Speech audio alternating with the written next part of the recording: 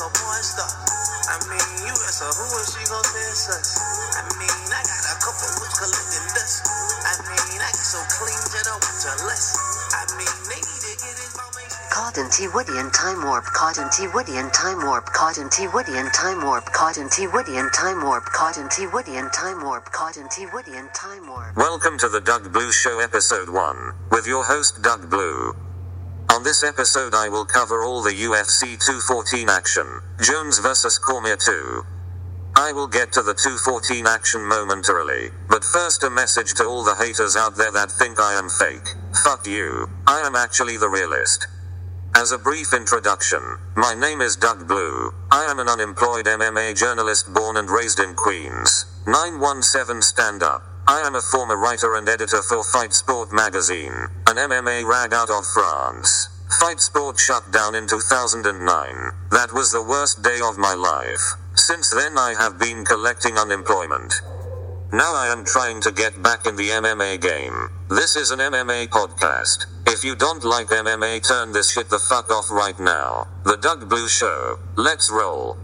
At UFC 214 we were trapped in a T-Woodian time warp that spit us out on the other side of the universe. A space and time where Jon Jones finished Daniel Cormier with a head kick.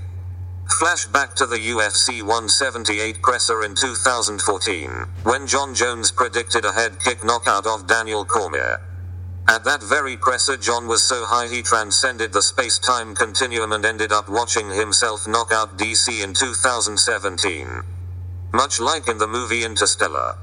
I believe this was only possible however because of the T-Woodian time warp that occurred before Jones vs Cormier 2, in which Tyron Woodley and Damian Mason activity created an inverse wormhole in the Brown universe. This allowed the stoned Jon Jones from the UFC 178 presser to transcend time. Simple mathematics. Regardless, UFC 214 was a card for the ages. Tyron Woodley vs Damian Maia is a candidate for Fight of the Year, with its tactical precision and power strikes. Also, for creating the T-Woodian time warp. It was a fascinating stylistic matchup that brought the pain for certainly. Woodley won by unanimous decision, cementing himself as the best champion the UFC has to offer today. However, some are not so pleased, including UFC President Dana White, also known as Redman. Redman roasted T-Wood after the fight and T-Wood threatened to leak Redman's dick pics. More info can be found at danawhitedickpics.biz. My sources tell me short and thick. Jobless. Now let's dive into Chris Cyborg vs Avenger for the 145 women's belt. Avenger is one tough bear, but the results were all too similar to Cyborg's previous fights. She is just too much for her opponents. Avenger looked sloppy, eating power shots like pieces of fruit. Cyborg was tight and deliberate. Her precision was precise. Moving on. The second fight of the UFC 214 main card was Robbie Lawler vs Cowboy. We are moving backwards through the card much like T-Wood against the cage. Lawler opened with violence in the clinch before taking round 2 off. He finished strong in round 3 for a unanimous decision victory. Cowboy has now dropped 2 straight losses and is reportedly cave diving for his rehabilitation. I recently purchased a pair of his custom Monster Energy cowboy boots featuring an emblem of a woman fingering herself.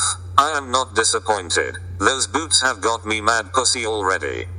Opening the main card was Ozdemir vs Jimmy Manuwa. Ozdemir is a cold bitch. Simply my honest. Okay. Jason Knight vs Lamas was an interesting matchup headlining the FXX prelims. Knight, also known as Little Hick Diaz, was performing well from his back, attacking for several possible submissions. However, as he stood up he entered a hailstorm of violence, ending in his inevitable loss of consciousness. Nevertheless, Knight has shown a lot of potential for his young age. I am certain Little Hick will rise again. I was reporting from Anaheim for UFC 214, but to be honest I got too fucked up and missed most of the prelims. With that said, I want to use the remainder of this episode to talk about myself. I feel the Doug Blue Show would be a great fit on SiriusXM. Sirius, hit me up and let's strike a deal. Since I am unemployed I will also cut you a deal. Let's say $80,000 for my first year contract. You are going to make bread off Doug Blue. Do you know how many business owners I know in Queens? How many hardware store owners I know who will be buying up ad space during the Doug Blue Show on Sirius XM? Good lord. You want to get on this ship while it is still close to the dock. Once the Doug Blue ship sets sail, it will be a long swim to reach me. Also, I would like to be on the Joe Rogan Experience. I feel like I could give Rogan useful tips and advice on alternate commentary. I can increase his podcast numbers tenfold just on personality alone. Anyway, enough pitches and more about my personal life. I am 40 years old and divorced. If there are any ladies listening who like MMA, hit me up. We can go out for dinner. If things go well, maybe we go back to my place and I will show you my podcast setup. I will have another podcast episode next week after UFC Fight Night in Mexico City. Please listen back. Until then, this is Doug Blue signing off. Good night. I mean, so they DJ like a porn star. I mean, you ask her who is she gon' test us? I mean, I got a couple which collecting dust. I mean, I get so clean that I want to less. I mean, they need to get this ball, make shit to us. I mean, I got my son, so that's why I ain't cussed. I mean, no stomach, but I